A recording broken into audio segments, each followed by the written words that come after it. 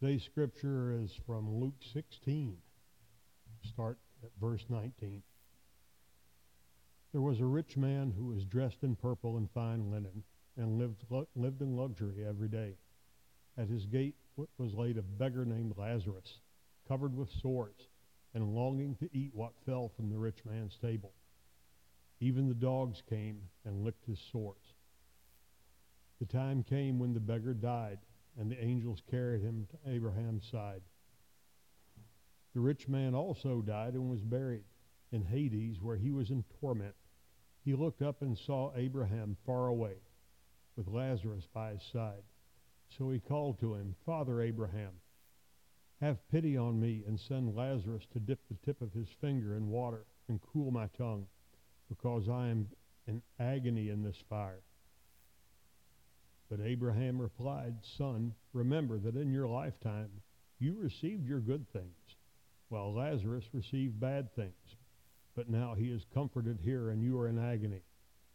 And besides all this, between us and you a great chasm has been set in place, so that those who want to go from here to you cannot, nor can anyone cross over from there to us." He answered, "Then I beg you, Father, send Lazarus to my family, for I have 5 brothers. Let him warn them, so that they will not also come to this place of torment." Abraham replied, "They have Moses and the prophets. Let them listen to them." "No, Father Abraham," he said, "but if someone from the dead goes to them, they will repent." He said to him, "If they do not listen to Moses and the prophets, they will not be convinced even if someone rises from the dead." Good morning. Good morning. I have to say, this week was easy. I was ready on Sunday of last week. It was good. I had no trouble with this one. Hopefully it'll communicate. So let me just get my stuff out here.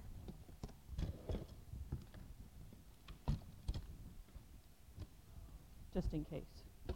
Okay, so everybody knows what this is, right? What is it? A cup, right? It's a cup. And what do you do with a cup? You put something in it to drink, right?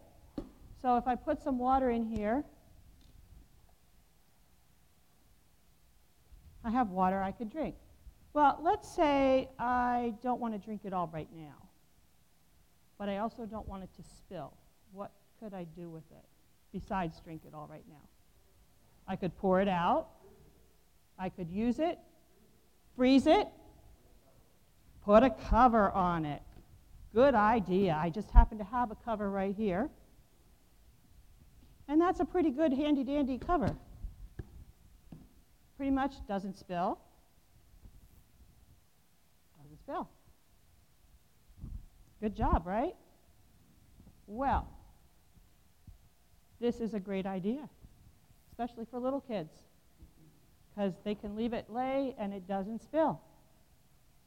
Now, let's say I decide I want to put some more water in here.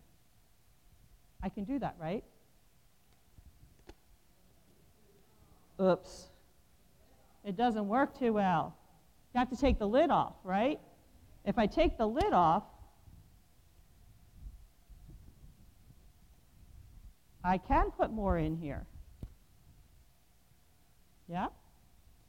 And the other thing I can do is I can share it. I can pour some out, right? That made me think about the story for today. The rich man. I didn't have a purple cup. I had a green one. Purple and green are complementary colors. So just imagine this is purple. Okay? This is our rich man. He's got his life full of good stuff.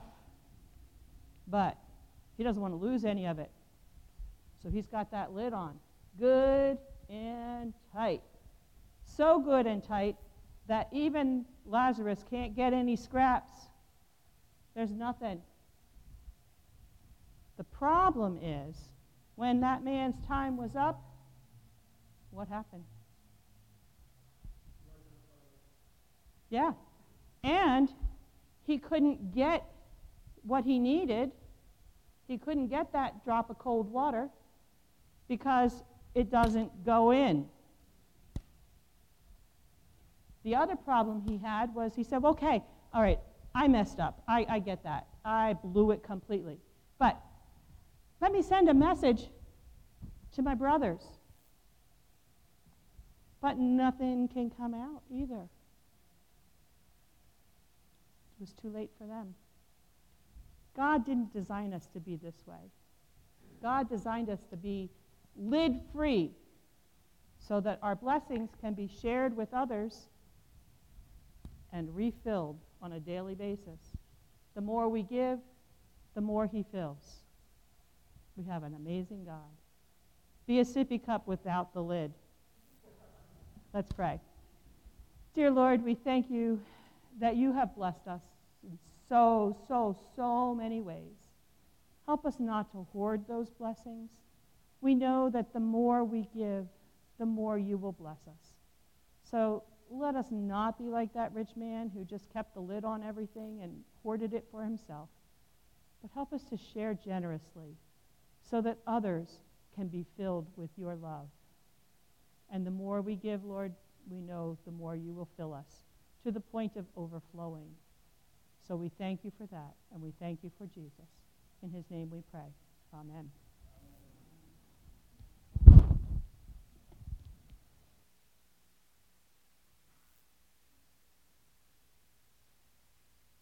Let's pray.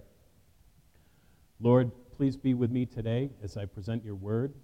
Please help me to speak your words and not mine. I ask in Jesus' name. Amen. Good morning, everyone.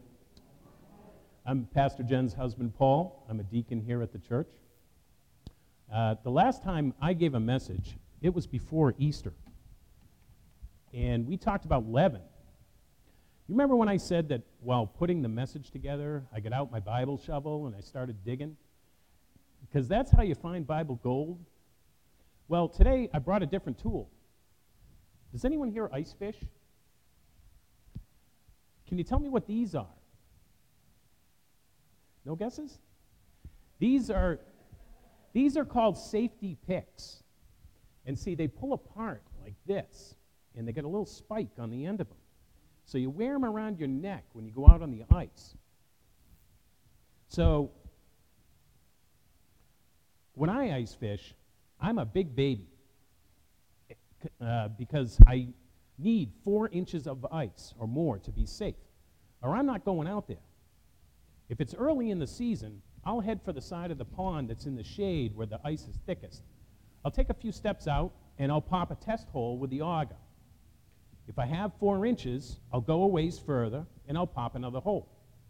If I reach a point where the ice is thinning out, I stop and I move back. Even so, because ice is unpredictable, I keep these safety picks around my neck. If I fall through, I grab them and I use them to pull myself back onto the ice. Well, when I started looking at today's message, I thought I could fish up some good info on heaven and hell.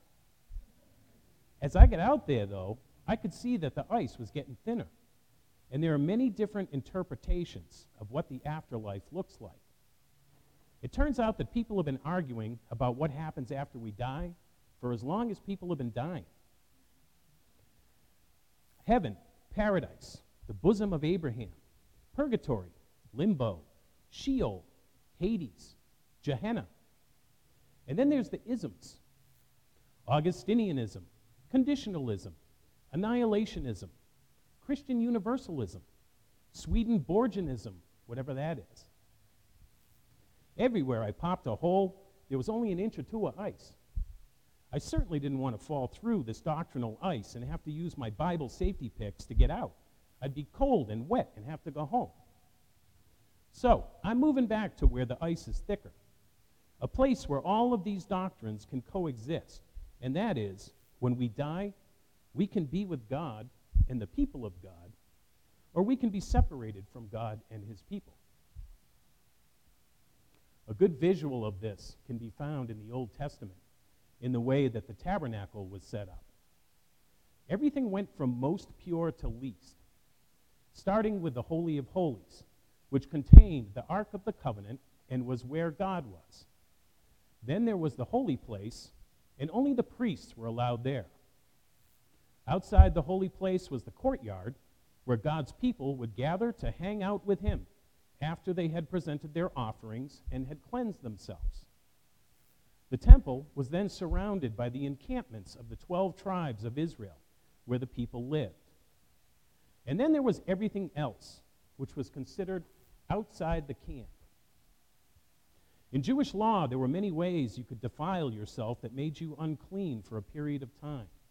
And while you were unclean, you weren't allowed to go to the temple to be around God. Then there were the really bad ones that required that you be sent outside the camp. Notice that these are the things that could infect others spiritually or physically if you stayed. If you had leprosy, outside the camp until you could prove that you were cured. Touch a dead body, outside the camp. Unusual bodily discharges, outside the camp. Blaspheme God, and you were taken outside the camp and stoned. The remains of the sin offering were burned outside the camp, a symbol of Jesus' sacrifice to us. God is holy and pure, and his people need to be holy and pure if they're going to be around him. Leviticus 20:26 says, "You shall be holy to me, for I, the Lord, am holy, and have separated you from the peoples, that you should be mine." Outside the camp represented chaos. All kinds of bad could happen out there. There were bandits and wild animals. You were on your own. It was not a safe place. So let's look at these characters in our parable, the rich man and Lazarus, one who is in the camp and one who is outside. You remember last week when Pastor Jen said sometimes she'll see something new in a scripture that she's read many times, and it drops her through a wormhole into a different understanding of it? Well, Lazarus is the only person in all of Jesus' parables who is referred to by a proper name. And Jesus may have a very good reason for that. The name Lazarus is the Greek version of the Hebrew name Eliezer. It means God my helper, or God has helped. Eliezer is a name used a few times in the Old Testament, but he first appears as Eliezer of Damascus in Genesis 15:2, as Abraham's most trusted servant, the one who Abraham thinks will be his heir, since he is old and God has not yet given him a son. God had a different plan and gave him Isaac, but the trusted servant appears again when Abraham sends him to bring Rebekah back as Isaac's wife. But then Eliezer shows up in another ancient Jewish text, not the canonical Bible, but the Babylonian Talmud, which is the written collection of Jewish oral traditions and rabbinical writings that were passed down through the centuries. The Pharisees and Jesus would have studied all of these stories. Some were about Sodom, and some tell what happens to Eliezer when he travels there to see Abraham's cousin Lot. Sodom was a rich city. It was on the Jordan River, well watered, like the garden of the Lord, says Genesis 13:10. So never a shortage of food. They could grow everything they needed. It was the original gated community, the Malibu of the Middle East. They were well-to-do, self-sufficient, and they wanted to keep it that way.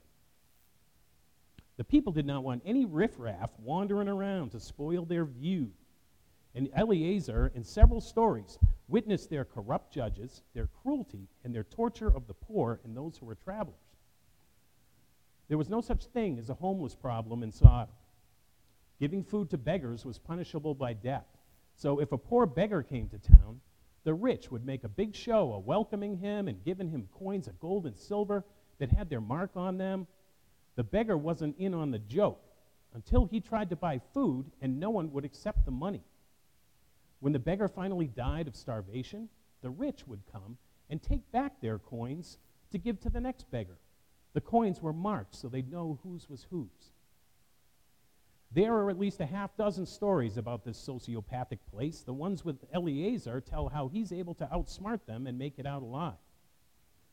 God lays out the character of Sodom when he says to Israel in Ezekiel 16, 49 and 50, "Now this was the iniquity of your sister Sodom. She and her daughters were arrogant, overfed, and complacent. They did not help the poor and needy. Thus they were haughty and committed abominations before me. Therefore I removed them, as you have seen." Does any of this sound like the character of the rich man? And here's the obedient, faithful, and trusted servant Eleazar reunited with his master Abraham.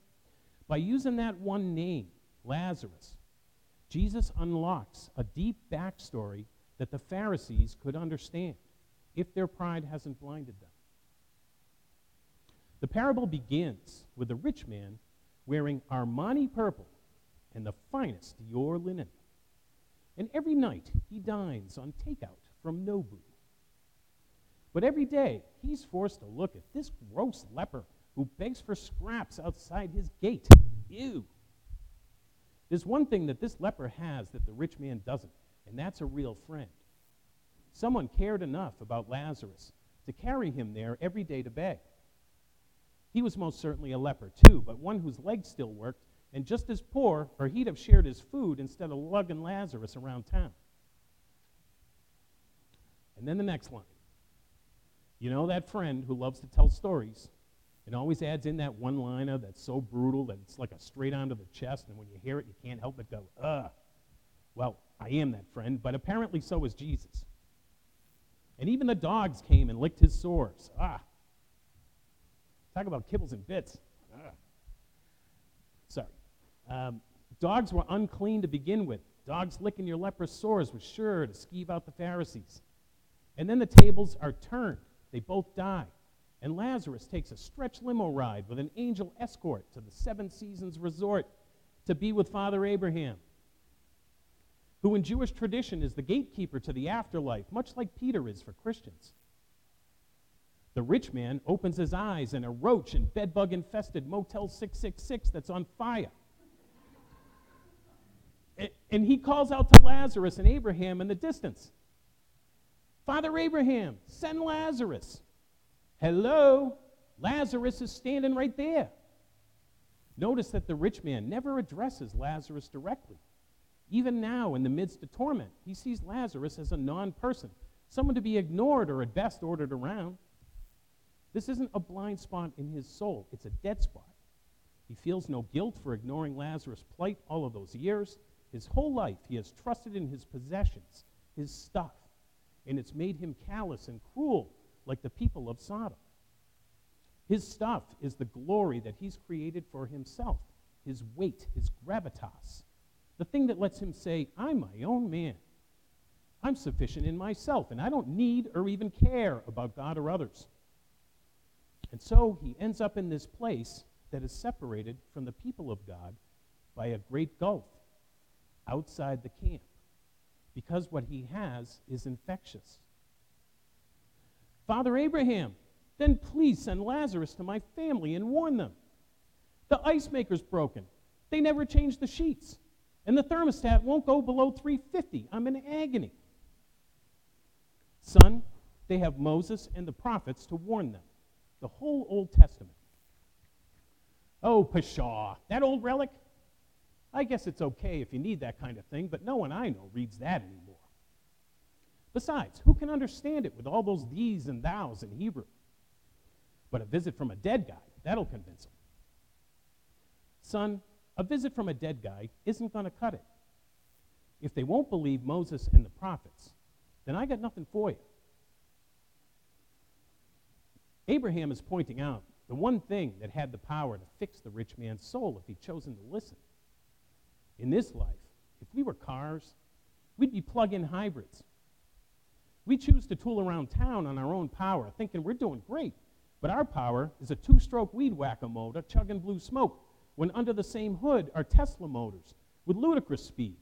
All we have to do is show some humility, ask forgiveness, and then let Jesus charge our batteries with this book. That's the thing about the Father, the Son, and the Holy Spirit. They are perfect gentlemen, and they let us make our own decisions, good or bad. That Jiminy Cricket of conscience that we hear sometimes.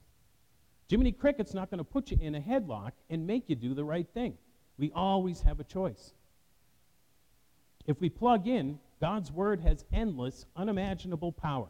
It can terraform us back into beings that are native to His kingdom. Hebrews 4:12 says, His Word is living and active and sharper than any two-edged sword.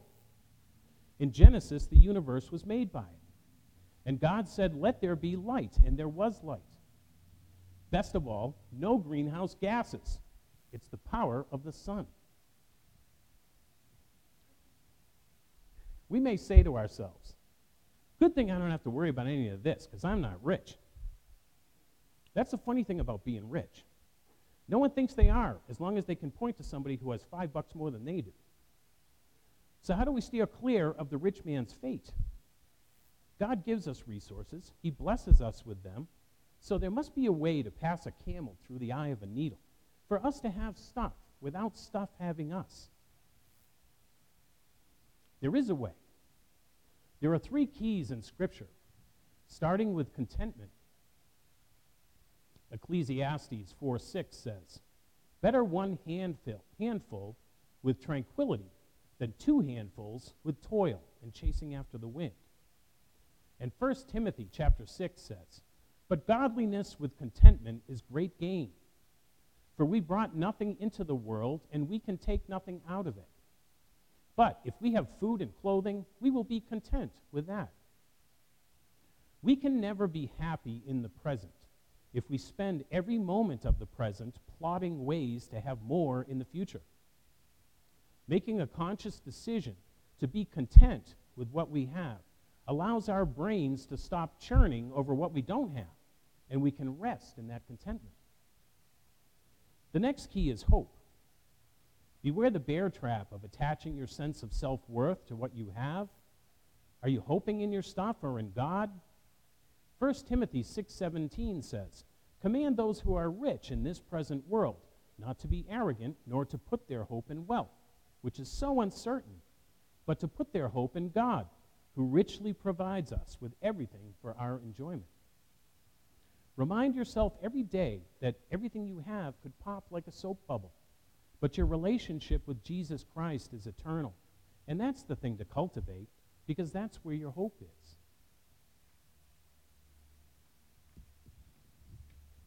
The third key is generosity. Being generous with people breaks us out of this world's mode, which says, what's mine is mine. 1 Timothy 6:18 says, command them to do good, to be rich in good deeds, and to be generous and willing to share. Giving sacrificially, and Hebrews 13:16 says, do not neglect to do good and to share what you have, for such sacrifices are pleasing to God. Notice the word sacrifice. Giving sacrificially, more than just what we have left over, it hurts a little bit, but it's supposed to. It keeps us humble and it builds our faith. It's boot camp for how we are to live in the next life. Every day, find a way to bless someone with your time or resources, and you'll never get caught up on that treadmill of chasing after the false happiness carrot hanging in front of you that you'll never catch. Ecclesiastes chapter 5 says that the ability to enjoy life is a gift from God. The joy of the Lord comes from Jesus, and we can have it every day, no matter what's happening around us. Trusting in our stuff is an evil mirage. If you think you may be on this path, if you're uncertain whether you're in the camp or outside, stop, take a deep breath, turn to Jesus, and ask for his help. All day long, he holds his hands out to us. Grab those hands. Don't wait. Do it right now, because there is no better life than walking with the God who made us and loves us. Amen. Let's pray. Lord, I give thanks for today. I pray that your love is the thing that we take away from today's message as we've explored this tough and uncomfortable parable. You bless us. You watch over us. You love us. And we give thanks in your name. Amen.